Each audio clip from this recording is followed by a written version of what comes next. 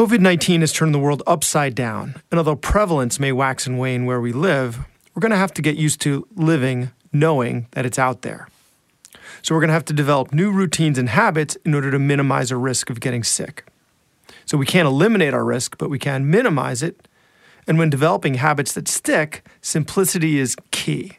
So on today's podcast, we have internist, author, and habit expert, Dr. Monique Tello, who has previously been on our show to discuss her book, Healthy Habits for Your Heart. We talk about staying safe in the grocery store, actionable advice we can give our patients to decrease their risk of having COVID-related complications, how to work physical activity into the day, and why we should consider getting a pet. Dr. Tello is a primary care physician at Mass General in Boston and an instructor at Harvard Medical School.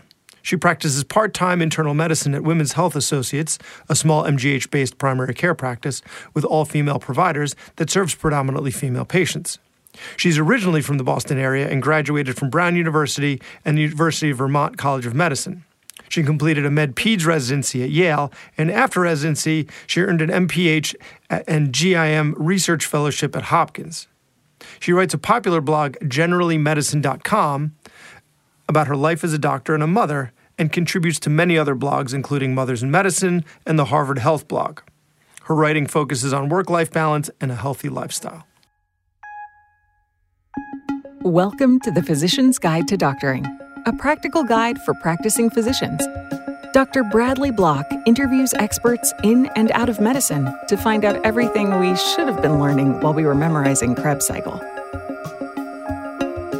The ideas expressed on this podcast are those of the interviewer and interviewee and do not represent those of their respective employers. And now, here's Dr. Bradley Block.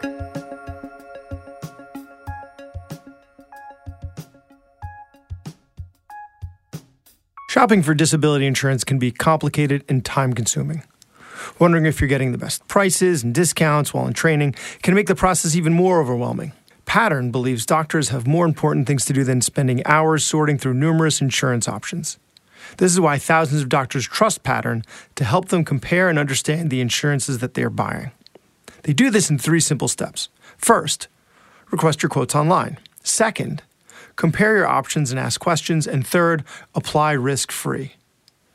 Be confident you have the right policy so that your income is protected. With discounts for doctors in training and some relaxed requirements during the pandemic, now is truly the best time to request your disability insurance quotes with Pattern at patternlife.com/partner/PGD. Again, that's patternlife.com/partner/PGD for Physician's Guide to Doctoring. Dr. Monique Tello, thanks so much for coming back on the podcast. Thank you, Bradley, for having me. And call me Monique. Okay.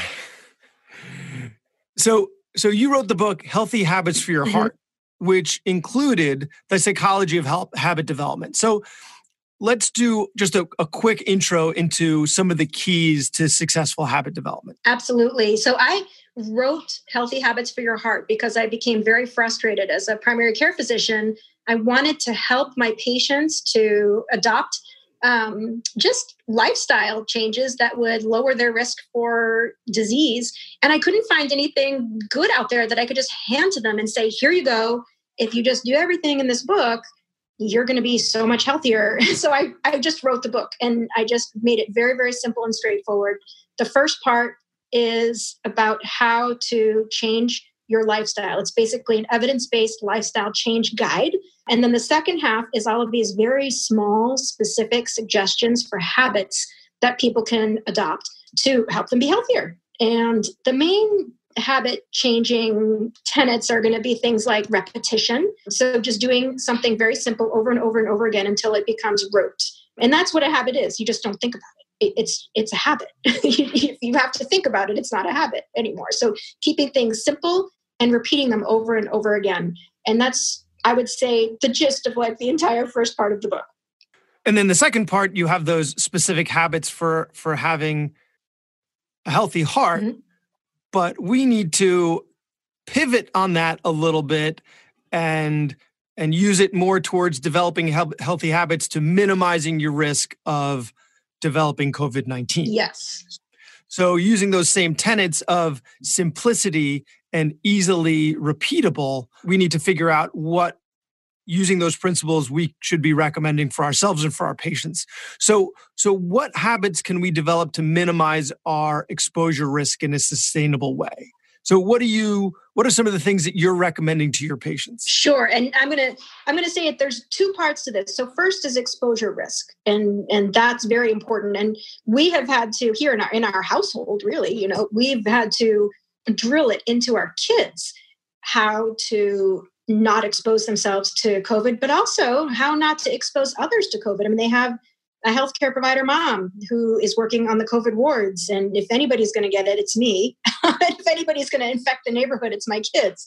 So really early on in like mid-March, my aunt made a bunch of masks, the cloth masks, not the kind that would be hospital grade, but really good enough if somebody's wearing the mask to prevent transmission of a virus they may or may not be carrying to others, it's helpful. So we've just drilled it into our kids. If you're outside of the house in the neighborhood and there's any chance that you could run into somebody on the sidewalk or just around, you need a mask on. And so the kids, they just know if they're going outside, even around our yard, because we live in a neighborhood with like tons and tons of families.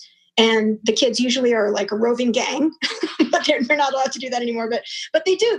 They run into their friends, and they know now they have to have a mask on, and they're really good at social distancing. Like we've kind of drilled it into them that like, and it's not only that we don't frame it such, you don't know what other people have and they might give you something. We framed it, you might have something that you can give to other people, and that really helped their determination to get it right. And they haven't had a problem with this. Like we just were running all around the neighborhood. They were on their bikes. I was running to keep up with them. That's another habit that we have that we'll talk about is the daily exercise. But they have no problem with putting a mask on and then their bicycle helmets, and then they keep them on. And even if the mask slips, like they'll stop and they'll adjust it because they know it has to cover their mouth and their nose all the time. And they're great about it. And they know that if somebody's coming on the sidewalk in the opposite direction, I tell them it's your job to pull over and to let other people go by and make sure there's 6 feet between you at least. Using 6 feet is it's probably not super scientific, but at least there's some distance between them and other people. And if we run into people, we try to say hi from across the street. I'm sometimes occasionally having to say social distancing, guys, remember social distancing. But for the most part, they've been very good about it. And I think just making it like a hard and fast rule, this is what we do. It's not just for our protection, it's for the protection of others. And those are the things that have really helped us to be able to do this as a family. Yeah, I like that. The framing it as it's not for you, it's for other people. I mean, as much as humans in general are more like, focused on the self. Oh, I feel fine. No, I can't get it. No, this happens to other people, right? Like the mentality of it won't happen to me, but I could have it be asymptomatic and give it to other people gives them a little more skin in the game, I guess, for kids in particular. Yeah, and early on when I started, so I've been working with COVID patients since mid-March in both the outpatient setting and then more recently in the inpatient setting. And I just had to sit down with them and be like, there's a risk that I could get this, and hopefully it wouldn't be bad, but there's a risk that you could get this. And what we know about this is that you may not have any symptoms at all, but you could give it to other people, and you could give it to your grandmother or your grandfather. So we just have to be really careful. And this is what you're going to do. And it's going to keep everybody safe. So that giving them some control and power over it, like if you're always wearing a mask and if you're always standing far away from people, you're really unlikely to get anybody sick. And I think that really helps that even small children, they're 8 and 10, they get it. Like they have some control over this. This is something they have to do. It's important for them. It's important for others. And it's a habit at this point. It's completely like ingrained. I don't think they'll ever go outside without a mask. You're in Massachusetts. I'm in New York. And one thing that I love about the New York recommendation is the simplicity, which is right what you said about the importance of developing a habit. And they said, if you go outside, wear a mask. Well, what do you mean by outside? Outside, wear a mask. Well, what kind of mask? Doesn't matter. Mask. Outside, mask. That's it. That's all you need to know. If you're doing that, you're fine. If you're not doing that, you're wrong. Like simple. Simple. Outside equals mask, Yeah. period. And I like that about it. You go outside, you wear kind of like you go outside, you put your shoes on, right? You're not going to go outside without pants. Well, now you go outside, you put a mask on. So simple. Are there any other like simple, sustainable recommendations? Like, for instance, do you do the grocery shopping for your household? Sometimes. So Sometimes.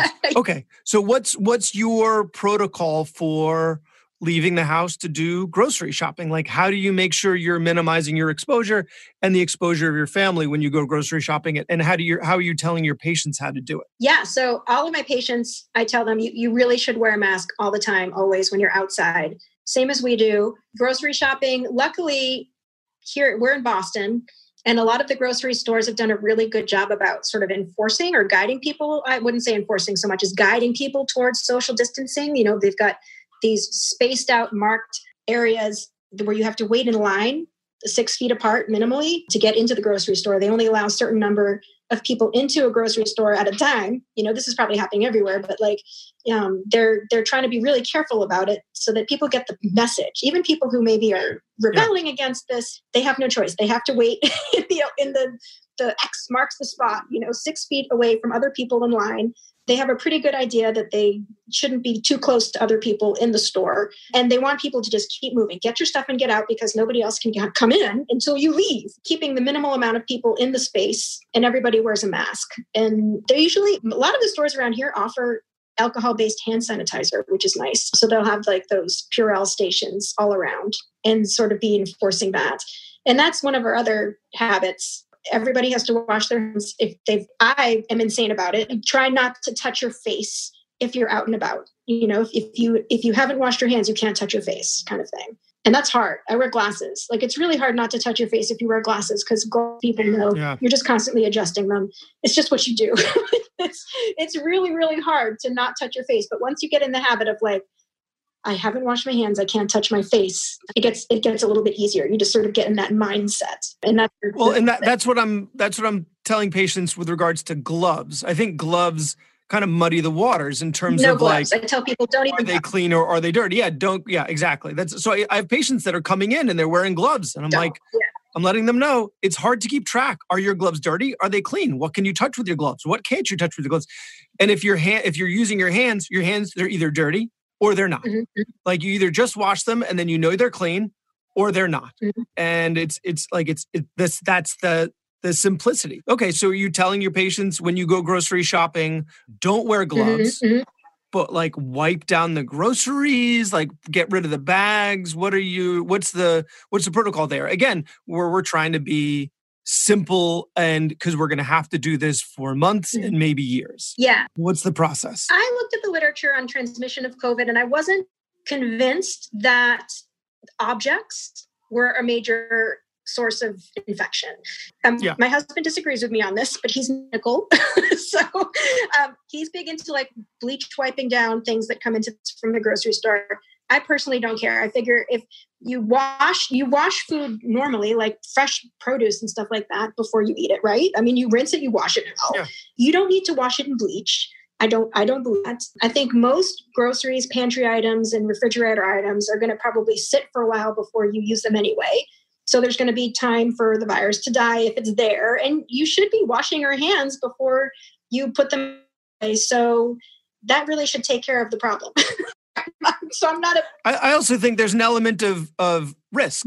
Like, how many people touch a doorknob in a given day versus how many people really touch that carton of milk before you put it in your shopping cart. Exactly. Right? Like, the guy who put it on the shelf, and then the person who put it on the truck. Yeah. And those were very like spaced out in terms of time. And then you, and maybe one other person. So the likelihood that any of those people put virus, from their nose or mouth onto that object is very low. Whereas, a doorknob, there's so much traffic, an elevator button, there's so much traffic. So I think, for me, at least, it comes down to risk, right? You can't negate your risk. You're trying to minimize your risk. And that wiping all that's not sustainable. You can't do that for months. You're not going to do that for months. So if you start slipping up, that's not a sustainable habit. You need to have habits that are sustainable, which is leaving the house without gloves, making sure you don't touch your face. So let's talk about that. Let's talk about not touching your face. Like, how do you break the habit of touching your face? Like, is there anything that you're recommending to your patients about, like, I don't know, maybe we should be sending lots of the patients to the ophthalmologist to get LASIK surgery now, so they don't have to wear glasses and touch their face anymore. I know, it's really hard. I think, and you're a surgeon, so it's probably easier for you. Like the whole don't touch anything with your hands once you've washed them concept, you don't break sterility kind of thing. But I'm in a gown and gloves with like lights on me and a headlight. Like, I'm in an environment where I know, and there are constant reminders around me, like I shouldn't be touching anything, right? There's the sterile field. But I'm not so I don't know if the surgeon thing really gives me any type of advantage, because when I'm in the grocery, I'm not like, I'm not in that frame. I'm not in that place. There are no cues, right? So I don't know. I don't know how to. I think that's where the mask is advantageous. And again, the gloves are disadvantageous. I think a thought could be, fine, the gloves are a reminder to stop touching your face. I tend to think they're more of a false sense of security, whereas the mask is a reminder. Yeah. Like you get up there and you're like, oh, there's a mask in the way. Oh, yeah, I think the mask helps a lot. Because I touched the mask. It prevents people from picking their nose, which we know everybody does, right? So it prevents people from doing that. It prevents people. As an ear, nose, and throat doctor, I can confirm that. I know. Yes, you have the evidence. I see the fingerprints in there. And from biting their nails and all that stuff. Like people don't think about this. But if they have their nose and their mouth covered, I think that really helps a great deal. And then just one thing I tell patients when they're worried about the groceries, because I get this as a primary care doctor, I get this question all the time from my patients. Do I need to wipe down my groceries? Do I need to soak my apples in bleach or whatever? Like, no, because just picture this, like the only way the virus on the apple, like let's say somehow virus got on the apple, the only way that's going to get into you, if you touch the apple and then touch your face, like stick your fingers in your nose or your mouth, or if you eat the apple like right away without washing it, which you're usually going to wash the apple just with water, like that's going to take care of it. Don't worry about it. Yeah, like the inside of the orange hasn't touched anything. Except your hands. So you hold your hands. Yeah, except your hands, yeah. So wash your hands, yeah. Wash your hands and then eat your orange, yeah. That's an excellent point. I think more, there's like people wiping down cartons of milk and things like that. Okay, so what about, so we've covered leaving the house and going to the grocery store, but what about when you go to work? Like let's talk about outpatient first before inpatient, right? So you've been doing some telehealth. Have you been seeing patients in the office as well, or are you doing strictly telehealth? So I've been working mostly in our COVID outpatient operations, which sounds very much like ERT outpatient. It's very exciting, but it's not. So we have these respiratory illness clinic evaluation centers. Anybody with anything that might be COVID comes in and we see how likely it is if it's COVID. If it is, like, we can offer testing or get a chest x-ray, make sure that they're okay, or treat them if we think it's allergies and asthma, which unfortunately is a lot going on right now. Yeah. And at this point, we're able to wear an N95 for those clinic sessions. And that's pretty critical, I think. And we didn't at first, we didn't have them. We were doing surgical mask only for the first few weeks of those clinics. God. Yeah. Somehow not to get sick. I'm knock on wood. I have not been sick yet. Haven't been antibody tested. Haven't been sick. So now an N95, eye protection, and gloves. The N95 we keep on, same N95 for the whole clinic session, and then it gets either or recirculated after it's been decontaminated in this hydrogen peroxide cloud. So you're wearing the same mask the whole time? Yep. And if you need How many hours straight are you wearing? So for those sessions, it depends. They're about 6 hours. Yeah, 6-hour shifts. At first it was 4-hour shifts, and then there was too much handoff going on. There was too many docs rotating in and out, so they made them 6-hour shifts.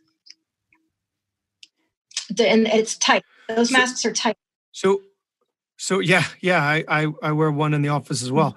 How are you donning and doffing, or is it just the same gear the whole time? It depends. So, and then it's a whole different story on the inpatient wards. But outpatient, they want you to just put your mask on and just keep it on. If you do have to leave for some reason and then come back, There's a fancy way to take off your mask where you don't touch the front of it because you've kind of had your face in patients' faces and they've been coughing. And so the front of the mask is presumably contaminated, even though you might have had a face shield on. So you take it off very carefully from the back, the straps from the back, and you place it usually in like a emesis basin. There's a whole bunch of basins around. You can put your name on it so that everybody knows that's your mask. And then you put your surgical mask on and then go do what you have to do. And then when you come back, you put the mask on very carefully without touching the front of it. It's tricky, but there's like a way. There's methods. Everybody has a method. So what about when you get home? Yeah. What's your protocol? Yeah. So the clothes I've been wearing. So it's really funny. So prior to this, I'd say like before March 10th, if I was going to go see patients in any clinic setting, I'd dress nicely, wear like nice slacks, blouse, whatever, dry cleaned.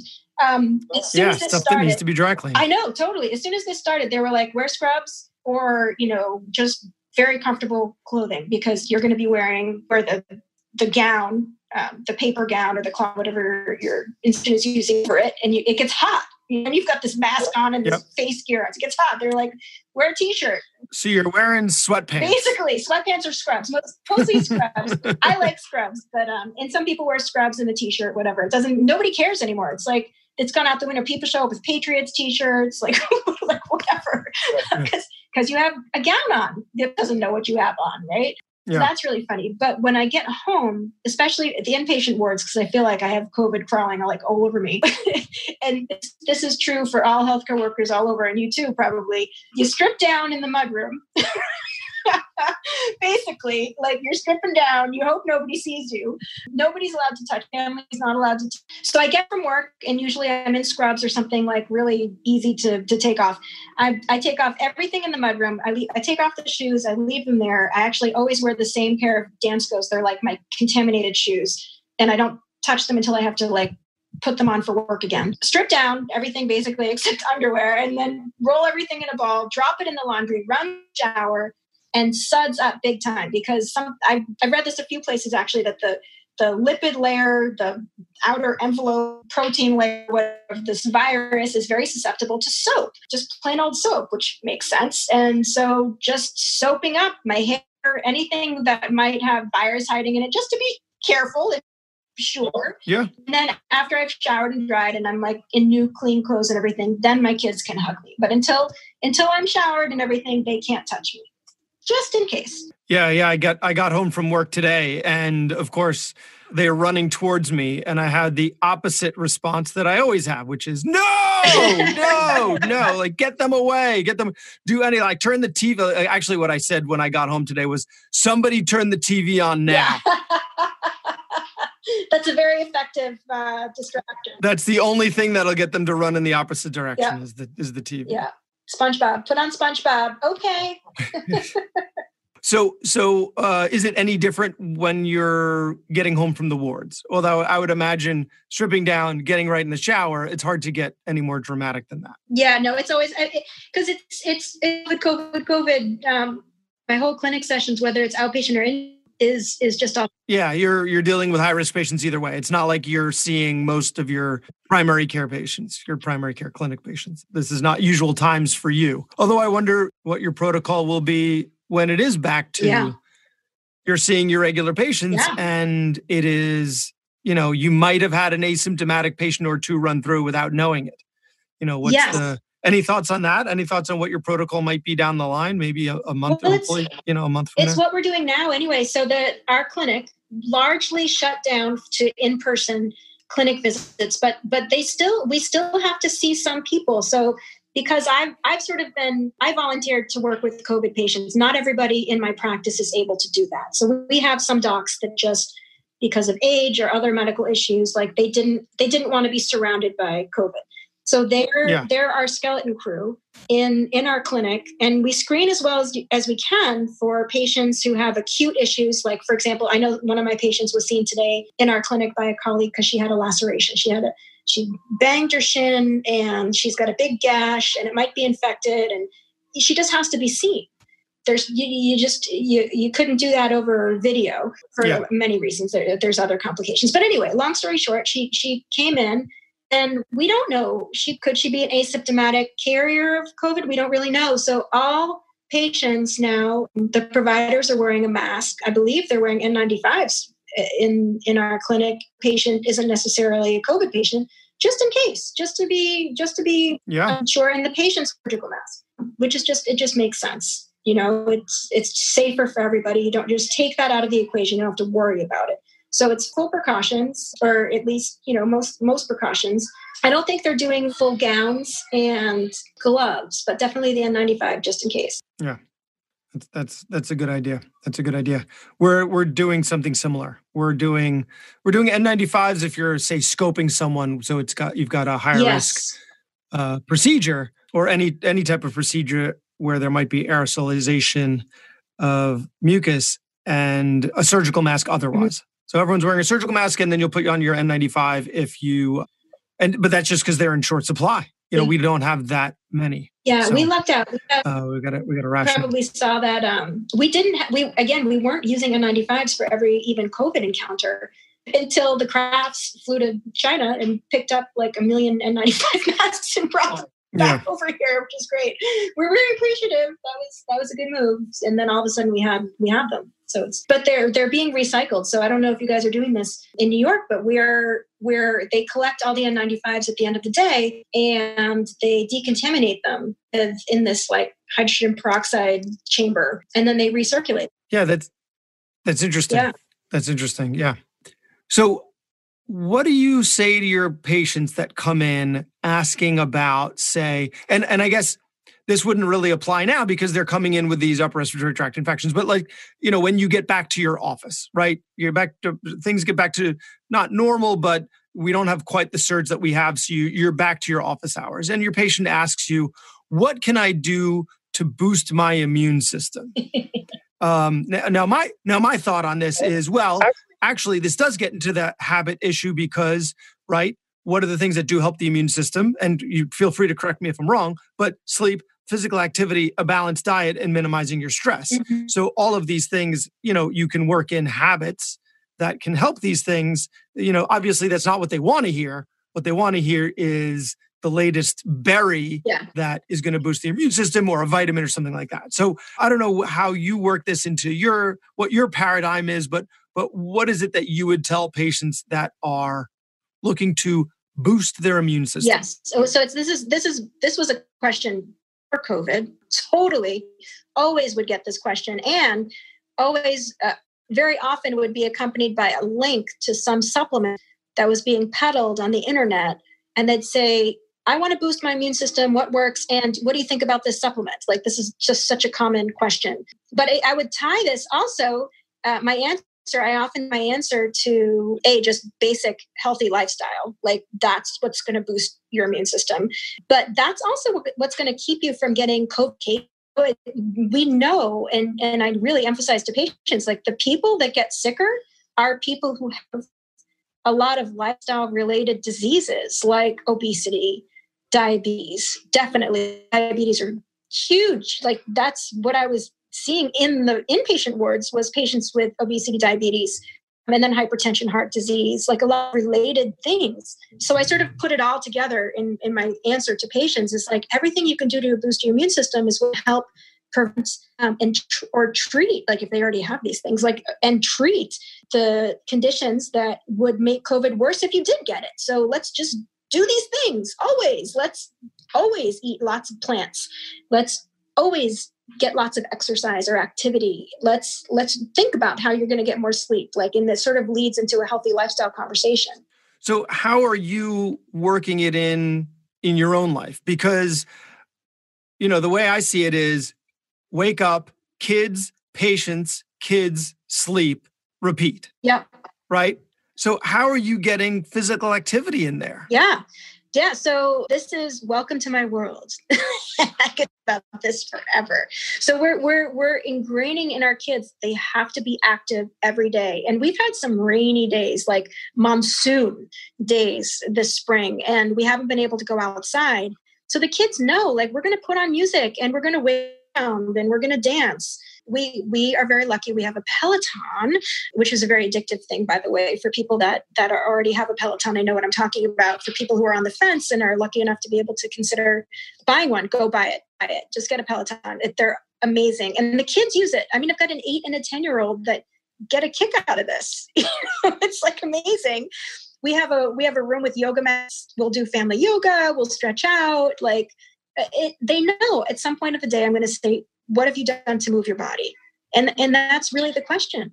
Do you have, and I'm asking for myself, do you have any particular yoga videos or things that your kids are into? Because my kids, my oldest is about to turn 4. Oh! And I have 2 younger than that. So we're all...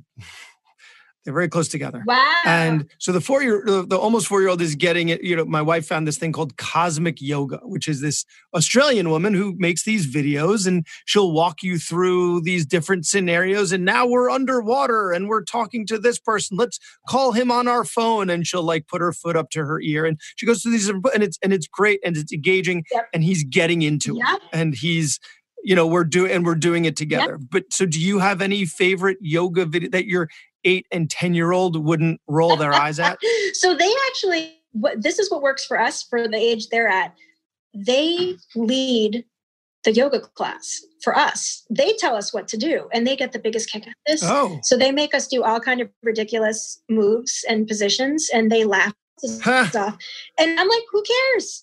That's fine. You tell me. Yeah. They know the moves. So they do yoga at school and it's just public school, but they do yoga.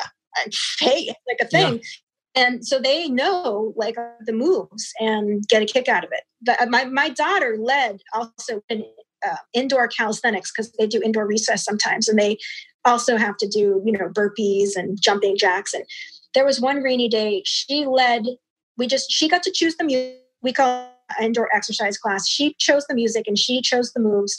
And I did whatever she told me to do for 30 minutes and she kicked my ass. I mean, it was hard. Oh, yeah. I was sore. I'm sure. It was hard. So yeah, I say letting them take the lead and let them direct you when they can, but they get a kick out of it and it's exercise. It's bona fide. What about me time? Yes. How do you get your me time? Because, mental health in the age of COVID-19 is going to be a huge issue. And I'm sure when you go back to more regular office hours, you're going to be seeing, as if you didn't see enough already, you're going to be seeing a lot more. So in terms of making sure you and your patients are looking after our well-being, our mental well-being, how do you make sure you're incorporating that into the day? How do you make a habit out of looking after your mental health when you spend all day looking after other people? Yeah, it's so critical. And for me, like as a working mom, and I sort of made it through the very little kid stage, and I had to learn the lessons then. Like it was hard. My kids were littler to prioritize me, but I learned pretty early on, like nobody else is going to do that except me. So I better do that. My trick is often I wake up really, really early. Like that's just my thing. Nobody's going to be awake in this house at 5 or 6. I'm not saying I wake all the time, but I'm usually up 7 at least, if not earlier. That's when I exercise and I'll get on the Peloton or I'll go for a long run and it's really healing and it's really good for me. So that's one thing that I do. Another thing that I'll do is I work in like little walks. Like I park pretty far away from the office when I go. Mostly like it's kind of a win-win because I get a walk in. It's nice. Boston's nice walking city. I'll get it, even if it's crappy weather out, like I'm getting a walk outside in a pretty nice environment. So building in like exercise, which for me is like me time and healthy healing time. And then the other thing I do is I journal and I write. And like I'm pretty insane about journaling and writing a little bit pretty much every day. And that's usually bedtime after the kids have gone to sleep. So after the kids have gone to sleep, they've been going to bed a little later these days, which isn't a great thing, but they still are asleep before I am. And I still get in my journaling and writing time. And those are the things I have to do. Like I know I have to get my outdoor time in. I get my walking in, running, something, Peloton, anything. And I have to write because that's like when I reflect. That's like when I process. So those are things I have to do, but everybody's different. Other people's me time is might look a little bit different.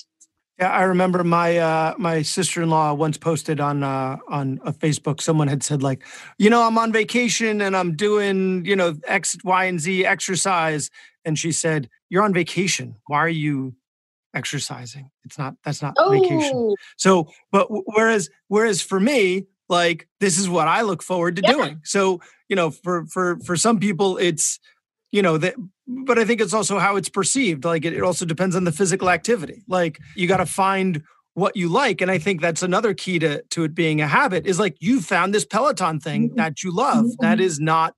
That is something that you're therefore going to look forward to, which then perpetuates you doing it. Yes. So I think it's critical because we, as physicians, we can be so prescriptive sometimes. Like you have to get your heart rate to X, you have to do it for Y period of time in order to have a good health outcome. And the recommendation should just be find something physical that you like doing and do it. Yes. And that's exactly it. I was talking to a patient yesterday who feels like she's been very sedentary. She's a master gardener. She gardens. I'm like, gardening's pretty active. I mean, if you're starting up a large spring garden, you're going to be hauling dirt around and schools, and you're going to be like kneeling and getting up and kneeling and getting like you're moving around. If you're master gardening, if you've gardening and you're doing this at a high level, like an hour or more a day, that's a lot of activity. And she thought about it. She was like, "You're right. I guess I'm not." And you're not giving yourself credit for it. And then you'll let yourself do it for longer. Be like, you know what? This is my indulgence. I'm letting myself take an hour today to garden. Yeah. And then if you frame it as also, well, actually, this is also my physical activity. Yeah. I'll do it for another half an hour. You know what? I'm really enjoying myself out here. I was going to go back inside, but you know what? I'll stay here outside. So just fostering that and giving our patients that positive reinforcement that stuff it counts. is better than they even realize that it is. Yeah, and housework and then counts. They'll feel better about it, and it'll help their mental health because they won't be stressed about the physical activity that they're not doing, and then they realize they're doing it. And I think there's a lot baked in there, a lot of positivity baked in. Yes, positive thinking. And ensure that they realize it doesn't have to be quote unquote a gym workout.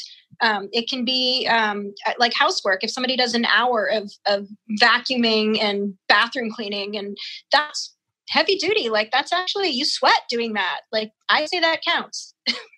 Yeah. I think it's important to recognize it's physical activity, not exercise. Right. Like exercise is a very specific type of physical activity. Exactly. But it just needs to be moving your body, which is how we frame it with our kids too, is did you move your body today? How did you move your body today? And there were a lot of different recommendations in your book, exactly 100, actually.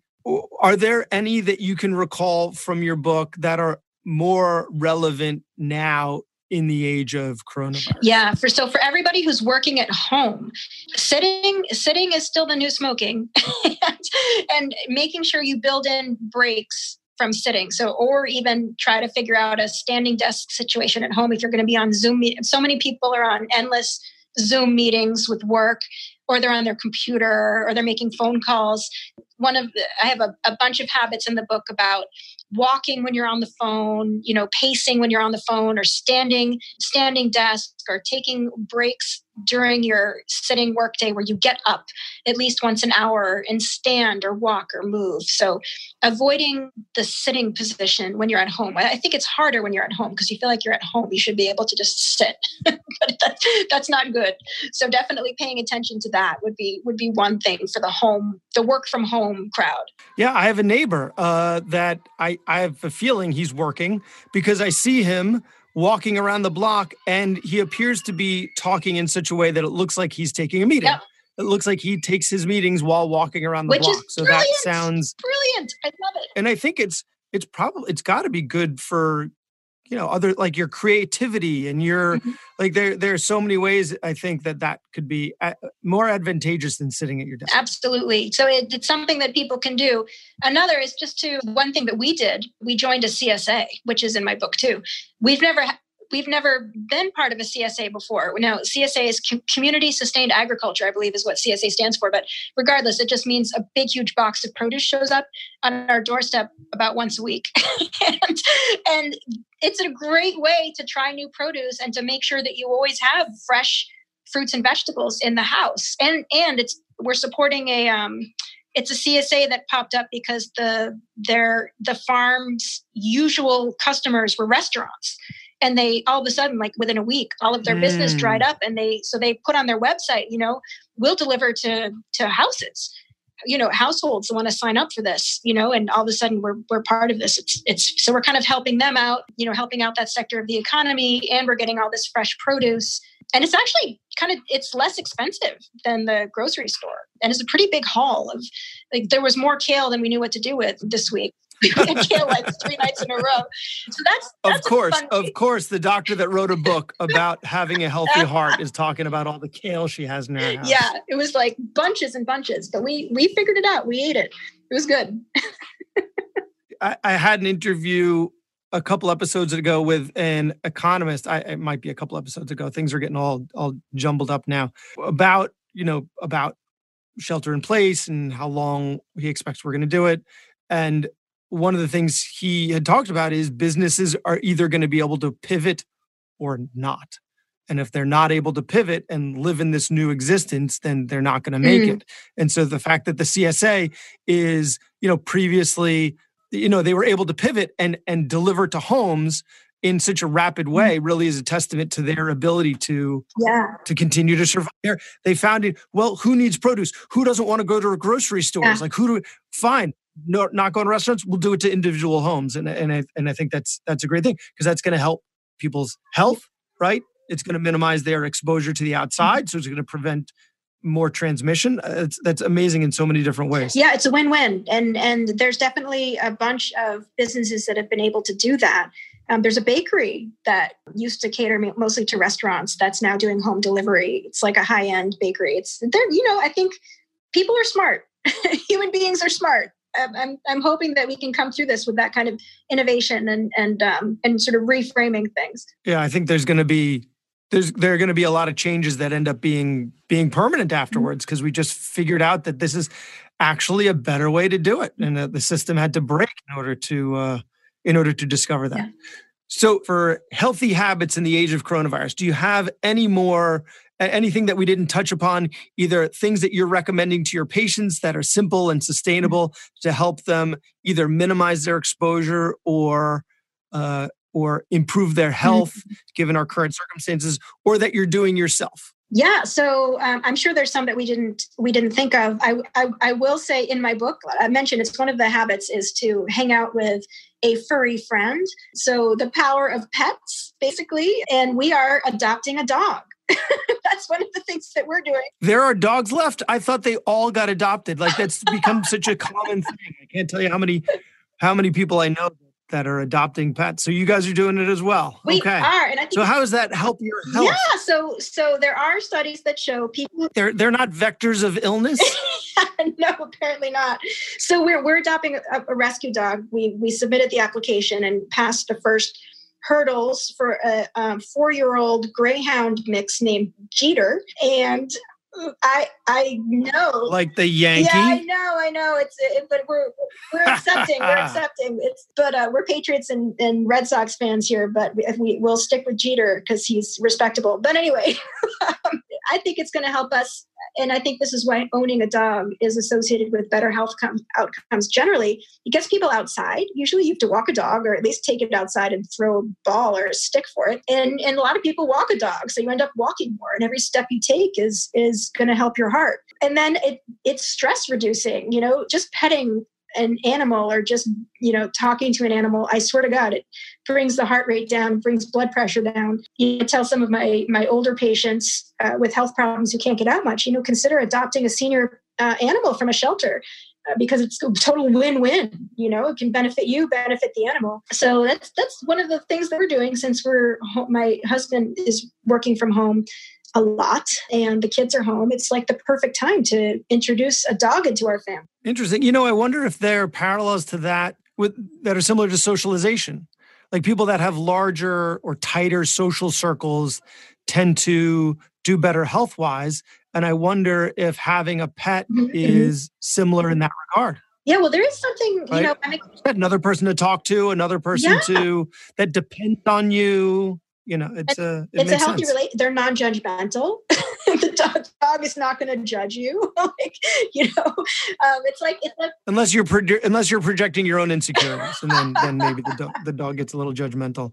You did not see me eat that. I did not. That didn't happen. Well, the dog's excited. The dog's just like, give me some cheesecake. Come on. Yeah, I want some too. Yeah, I'm not judging you. I just want some. Yeah. Just leave a little bit for me and we'll all be friends.